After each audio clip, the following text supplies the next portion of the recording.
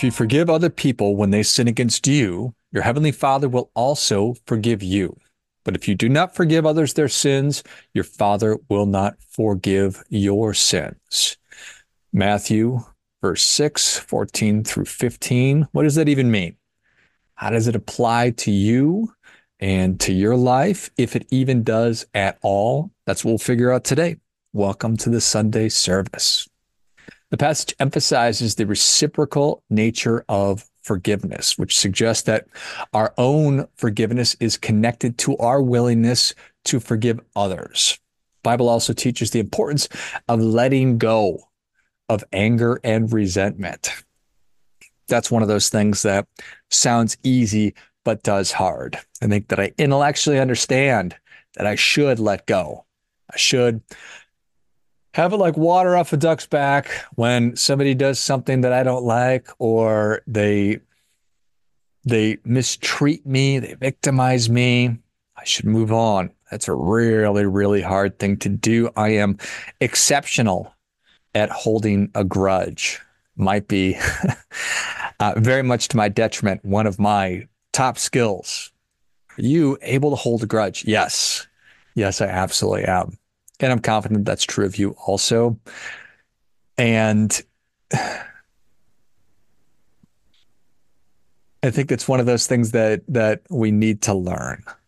It is a skill that we must learn, we must cultivate, that of forgiving other people. Oftentimes, it's that very famous quote. It's like swallowing poison and expecting the other person to die. I'm holding on to this resentment. It's bottled up inside of me and it's hurting me. It's affecting me, but I'm expecting it to be hurting this other person when they very well may be totally unaware that I am holding and harboring this resentment and anger and whatever else. Just negativity that follows me around like a rain cloud everywhere I go. It is a burden that is on me.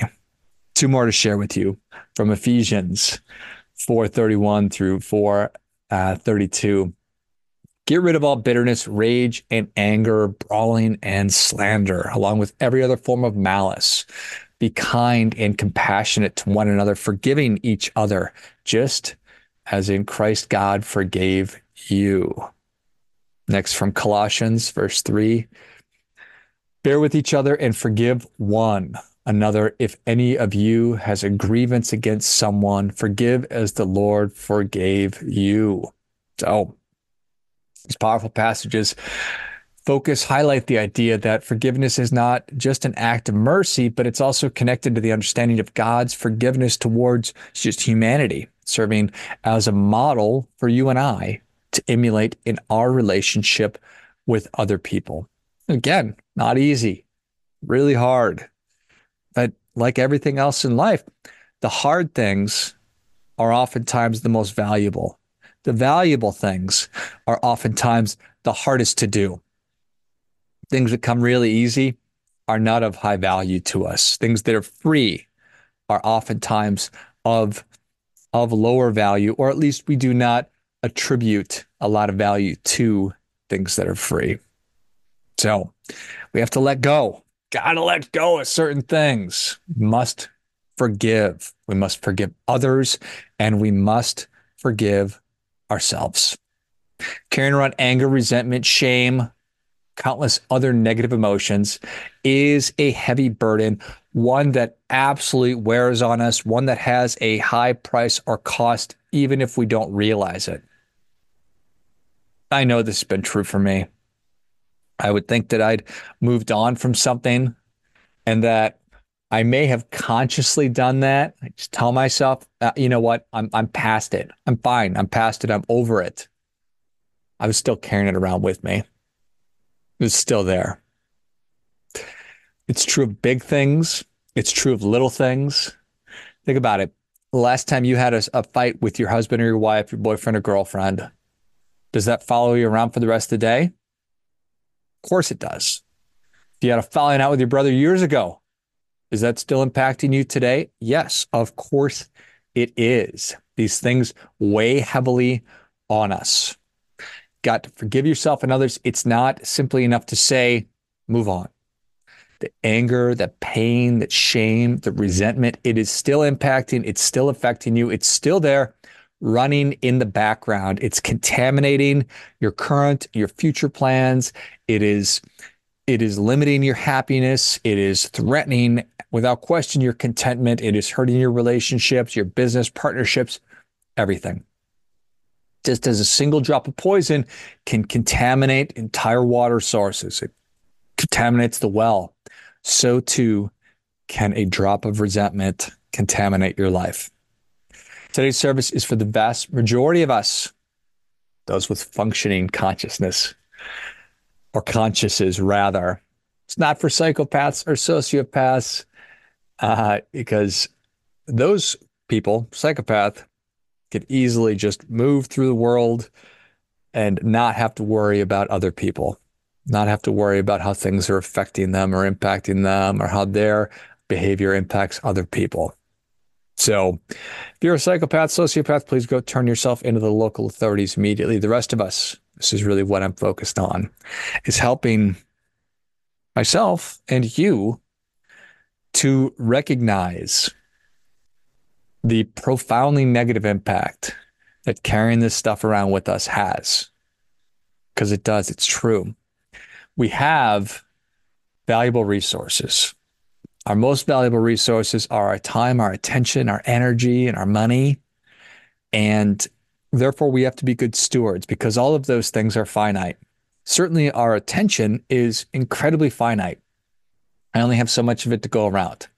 I have a certain amount of time I can focus on things, and then I try to maximize how I'm using my attention, where I put it, where I give it, who I give it to, who I absolutely will not give it to. And the reality is, it's like thinking about the bandwidth that I have or the memory on your computer. If you just keep piling more and more stuff onto your computer, what happens? The memory gets taken up, it slows down, or it just stops because you have exceeded it. You have consumed all of it. No, our brain's the same way. I like to think that my brain is not, that I have an unlimited capacity to keep taking on more and more things, but it's just not true. So what we're talking about is when we are still carrying something around with us and we think that it's not having an impact on us, when in fact it actually does. There's this thing called task residue, and it simply means, think about it like this.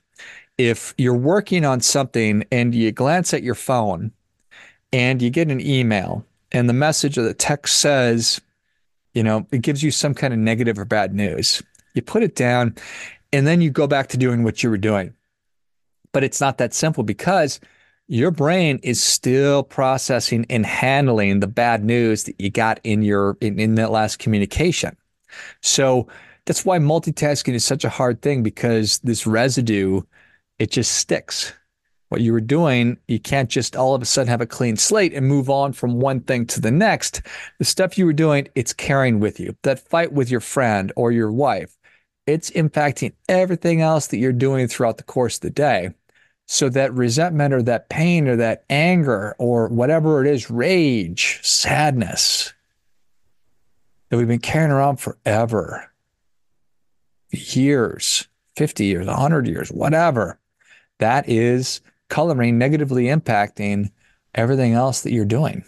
So you're giving it so much power instead of really forgiving, really addressing, getting down to it. That's what this is. So it's also, that's just, again, we only have so much bandwidth. We only have so much focus and so much attention that we can give. So we need to be a good steward of it so that we can focus our time and attention and our resources and our money and all these things on the things that are of the greatest value to us, and not letting the tail wag the dog. We're in control. We're in charge. We need to recognize that, need to move on. So you may think that you've moved past some kind of a traumatic experience, but unless you've truly forgiven yourself or others, it is probably still burdening you. This is an unfortunate reality, but a reality nonetheless. So there's immense value in having a short memory. Having a short memory. When you step in dog poop, it's good to move on. When you take your shot and you miss, it's good to move on. When your diet goes off the rails, it's good to move on.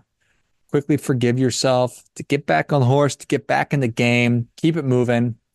There's also value, immense value in having a long memory. When you have a long memory, you get to see how far you've come. Just think right now, reflect back on where you were 3 years ago, 6 years ago, 10 years ago, 20 years ago. You have come a really long way. You've got a lot to be grateful for, a lot to be proud of. You've learned, you've grown, you've faced obstacles, you've overcome them. You are resilient. Having a long memory is wired into our DNA. The reason that all of us, we're afraid of the dark or spiders or snakes or monsters or strangers, it's because those things used to be mortal enemies of human beings. They posed major risks to us throughout history. So it's of immense value to have that sort of hardwired into our DNA. So we're able to pass along that knowledge for millennia. So we remember, oh yeah, that's right. That snake, that is a major danger to me. I need to be afraid of it. I need to be aware of it. So long memory also helps us to keep things in perspective, to realize that something that feels really, really, really terrible at the time might not be that big of a deal. Let's not make a mountain out of a molehill, as the saying goes. It helps us to learn from our mistakes. It reminds us that I've been here before. And if you go back far enough, remember, for goodness sakes, there was a time you couldn't ride a bike or read a book or even get dressed by yourself. And look at you now. Maybe you're getting dressed on your bike while reading a book. Amazing.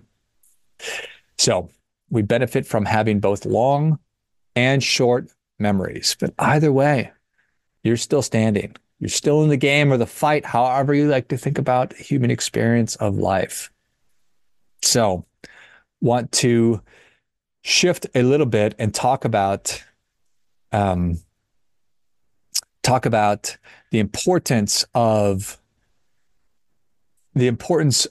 owing others for the sacrifices that they have made.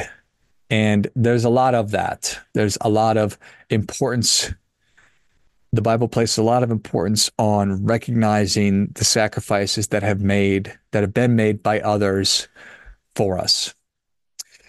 And you think about what helps me to think about that and to keep things in mind or top of mind, middle of mind, top of mind, is I wear a chain around my neck. And there are 3 reminders hanging from it. The first is a skull, and that signifies memento mori. And that means remember that you must die. And it is a reminder of our finite nature as human beings, that there will come a time, not so far in the future, that I will no longer be in this current iteration of me, that I will die. So it helps me to focus on the importance of doing the best that I can and to approach every day with seriousness, obviously. The second one is a key that signifies the importance of the work that I'm doing. And it reminds me that I've been given a lot of great blessings and gifts, and that because of that, I owe. And then and I must do my best and show up every day and do my work, do the work that I'm called to do in the way that I've been given the abilities to do so. And finally, a cross that reminds me that I owe. I owe a deep debt of gratitude to many. John 3:16, for God so loved the world that he gave his one and only Son, that whoever believes in him shall not perish, but have eternal life. I owe God and Jesus for the life that I've been given, for their grace and their forgiveness, and because Jesus died for my sins. It's also a reminder that I owe the countless others who've come before me and made my life and our way of life possible. It's a reminder that I owe doing my best because there are many who are unable, who cannot do what I do. And it's a reminder that I owe my best to my late brother, John. I owe, and I believe you do as well. And more we can remind ourselves and to keep that reality front and center, top of mind, to operate in the world and to do the best that we can because we owe. It's critical to forgive ourselves and to forgive others.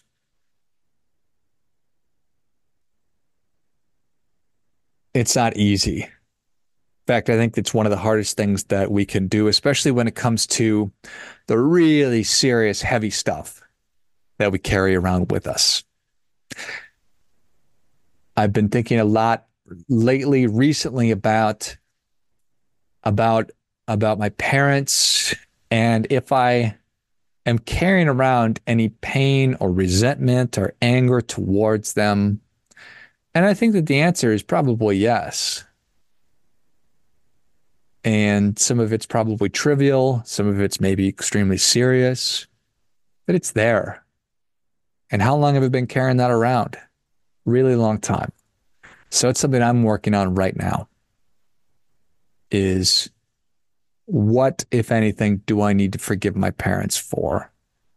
What, if anything, do I need to forgive myself for? And it is valuable and worthwhile work to sit down and to think about and consider what those things may be. And when I do identify them, as I'm sure that I will, that I actively forgive, that I forgive myself for things in my past that I'm not that I'm ashamed of, that I'm embarrassed of. Because the reality is that God has already forgiven me for those. So what am I waiting for? What am I waiting for? Would life be better? Would my life be better? Would your life be better if you forgave your loved ones, yourself, for those things or that thing that you've been carrying around with you forever? Like an anchor, tying you down, slowing you down just a little bit. I advocate that your life would be better. So much better. So forgive. When I was a kid, the Reverend at our church closed each service the same way, and I'll close today's service with it as well. Thank you for listening, as always. Life is short, and we have little time to gladden the hearts of those we meet along the way. So be swift to love, swifter still to forgive, and make haste to be kind.